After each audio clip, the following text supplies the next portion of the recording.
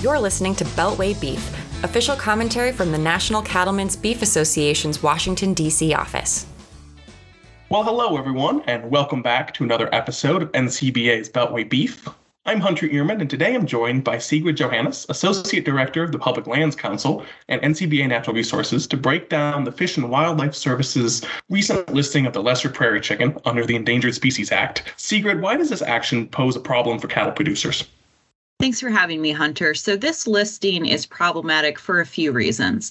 On the sort of top level, anytime we see a species listed under ESA and sort of taken under federal control rather than state or local control, that's something that concerns us and raises a few alarms, right? Because what's happening there is Fish and Wildlife is coming in and saying that by moving this bird to the endangered species list, they want to do a top-down approach to the conservation actions that will ultimately, hopefully, bolster numbers of the bird and also bolster acres of their habitat. So that's an approach that, has not had a great track record of success, frankly, over the decades that the ESA has been in place. Very, very, very few species that are ever listed ever make it off that list. And by contrast, when you look at, state-managed wildlife populations, or even, drilling down further to the local level, there are really successful track records of conservation once you get down to that local level. And that's been the case with this bird in particular. We've seen over the past decades, the lesser prairie chicken and other prairie grouse species that are like it, ranchers have really led the way on conserving the habitat where this bird tends to thrive. And we've seen studies that confirm the bird is not running away from the acres where you have cattle out there, or even frankly, a little bit further west where you have sheep out there as well. This is a bird that doesn't mind coexisting with livestock. It loves the kind of pasture and rangeland that our members at NCBA tend to conserve and tend to, cultivate and manage for. And we think that work should be allowed to continue. There's a limit to how much you're going to accomplish when you take the people who know the most out of the driver's seat and put the federal government there instead. So, Sigrid, can you talk a little bit more about those voluntary conservation efforts and how ranchers have helped to protect habitat for the lesser prairie chicken? Absolutely. So the habitat that this bird tends to live in, and when I say live, I mean, nest, mate, raise, young offspring, all of those different life cycles that are important to the survivability of the species.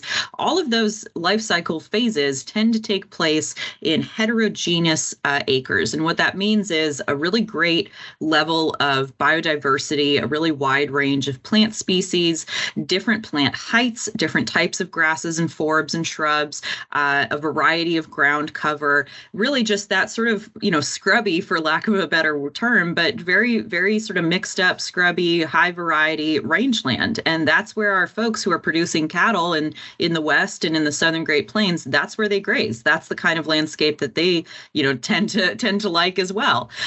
So that's where you tend to find this bird. Where you don't find it is cropland, because it's very homogeneous. It's got the exact same plant profile, the exact same plant height, all across it, and other sort of similar grasslands a little bit further north, up in the, northern Great Plains, where you see a little bit more uniform grass height as well.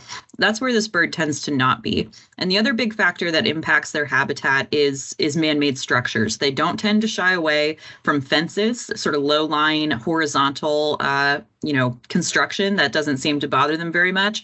What really will throw off their life cycle and throw off some of these, crucial activities for them is these very tall, vertical, man-made structures. So things like power lines, like something very tall like that, that's something that's going to sort of throw the lesser prairie chicken off its game, so to speak. So where we tend to see this bird thriving is, in fact, the very same acres where you tend to see cattle ranching taking place. And we don't view that as a problem because, again, there's no indication, there's no science to support the conclusion that those two activities can't take place, simultaneously. They can't coexist.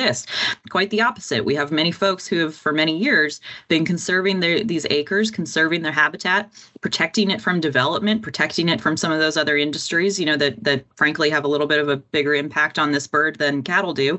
And we've seen them be able to thrive out there. So when we talk about ranchers conserving habitat, it's really a sort of whole acre, whole landscape approach. It's a mix of minimizing other development on the land. We talk all the time about the value that ranchers bring in keeping these acres open and green and undeveloped. It's not a suburban parking lot. It's this beautiful prime habitat out there.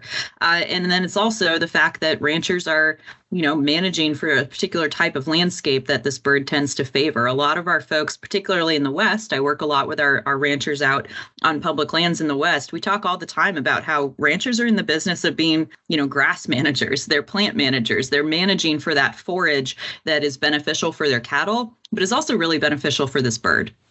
Sigrid, part of this proposed rule from the Fish and Wildlife Service opens the door to private, potentially activist groups having a say over producers grazing. Could you tell me a little bit more about that issue?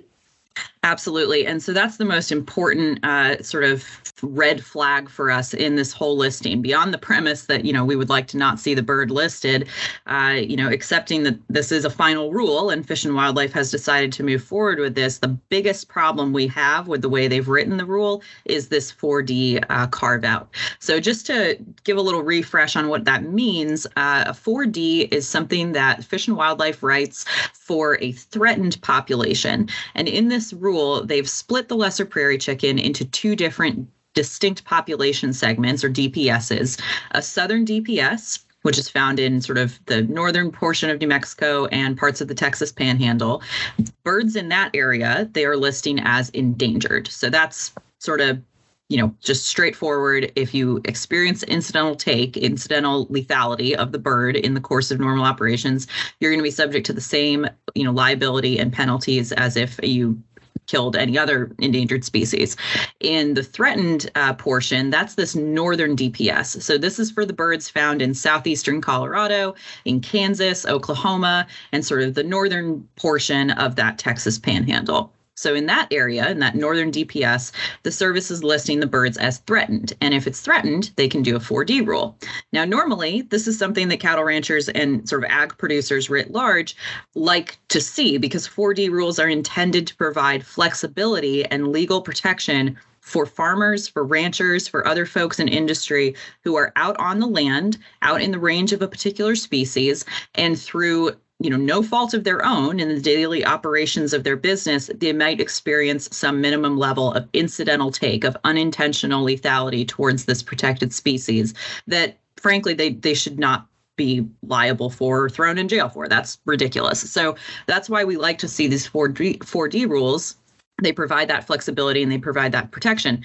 The problem with this is that the 4D rule for the lesser prairie chicken has really gone off the rails in terms of what it's intended to do. So the way that the service has written this is that the 4D protections will only extend to take, or killing of a bird, death of a bird, take associated with grazing practices that follow a grazing management plan developed by an agency-approved third party. So that's a little bit of great Washington word salad, typical of a federal agency. But what does that actually mean? It means that if you have incidental take of a bird and you're not following a grazing management plan that's been signed off on by some third party, guess what? You're on the hook for that. You're on the hook for the same legal liabilities that would exist if we didn't even have the 4D rule. So that's a pretty big problem for us and our producers.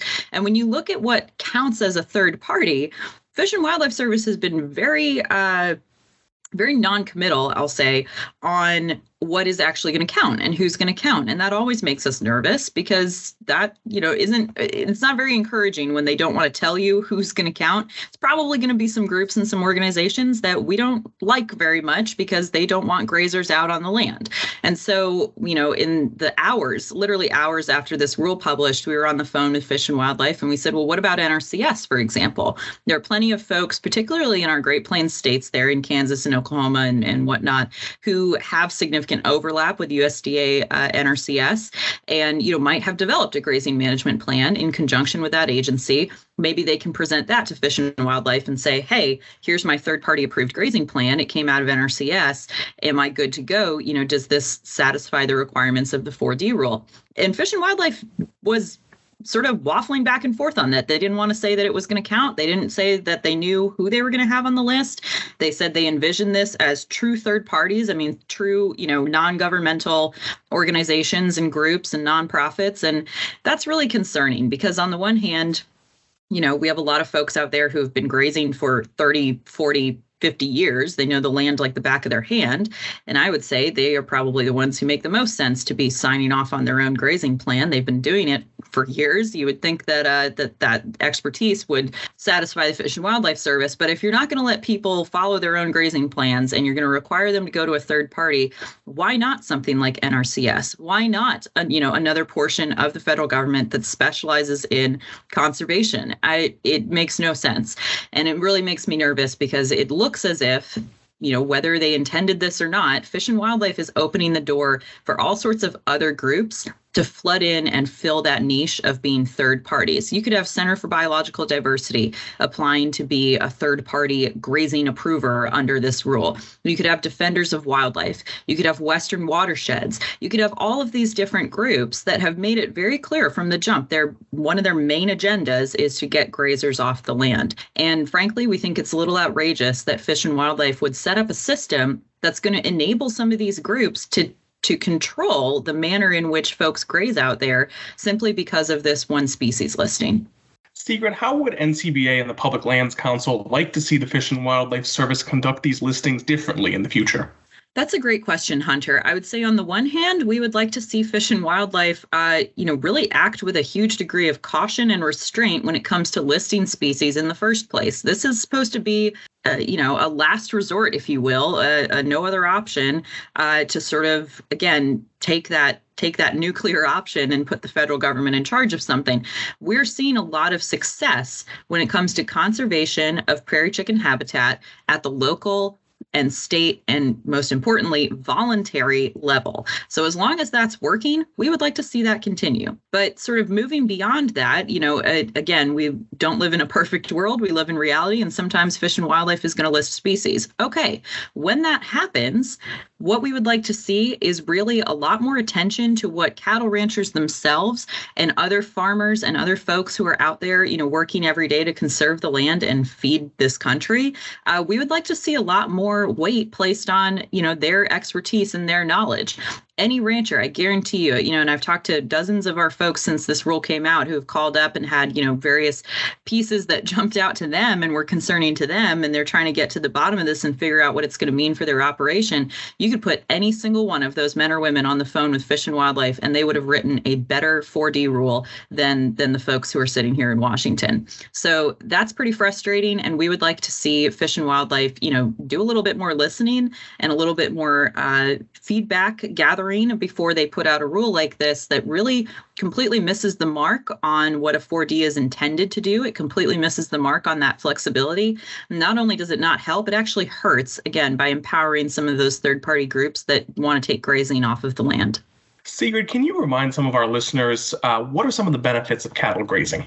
Yeah, well, there are myriad benefits of cattle grazing. First and foremost, cattle grazing feeds people, okay? We need to feed this country. We need to feed a lot of folks around the globe. And cattle ranchers provide a product that folks need and that is nutritious and highly valuable from that perspective. Beyond that, there's this whole suite of ecosystem services that cattle ranchers provide on the land, right? And we talked a lot about it with the lesser prairie chicken. The action of grazing, the way that cattle move through acre of forage and sort of the plants that they select, the hoof action that comes from a herd moving through, all of those things tend to encourage stronger root networks. So you have better soil, you have less soil erosion, you're losing less topsoil over time, you're more resistant to things like drought or conversely floods, things like that. You just have more stable soil, and stable soil is storing more carbon, it's storing more life, it's storing more bacteria, more fungi. It's just a better overall ecosystem. So that impact on the soil and the root networks is huge. That impact on plant biodiversity is also huge. A more biodiverse landscape is one that's going to be more resistant to drought And particularly in the West, this is a huge concern for our folks. It's more resistant to fire. You want cattle out there. You want livestock out there clearing away those invasive fine fuels, the cheat grasses, the vetinata, those other plant species that just are tinderboxes for these catastrophic fires that we're seeing in the West. Cattle go out there and they clear them out. And what I think is lost on a lot of our folks further east, certainly sitting here at a desk in Washington, people don't realize how difficult it is to apply some other treatments at the scale that's really needed out in these Western states and these sort of Great Plains region states. You can't spray every acre in the West, certainly not aerially and certainly not mechanically down on the ground. You can't get out there and do mechanical thinning on every acre of forest, for example. All of these other solutions that sort of cut livestock out of the equation, they have a place, certainly. They're part of the toolbox, but they're not scalable in the way that we need to really tackle some of these problems like invasive species and fire risk across these vast landscapes in the West. But who are very efficient at getting out there and doing this at the scale and the speed and the efficiency that's needed is cattle. So when you put cattle out on the landscape, you tend to see an improvement in the resiliency. You tend to see a reduction in the fire risk.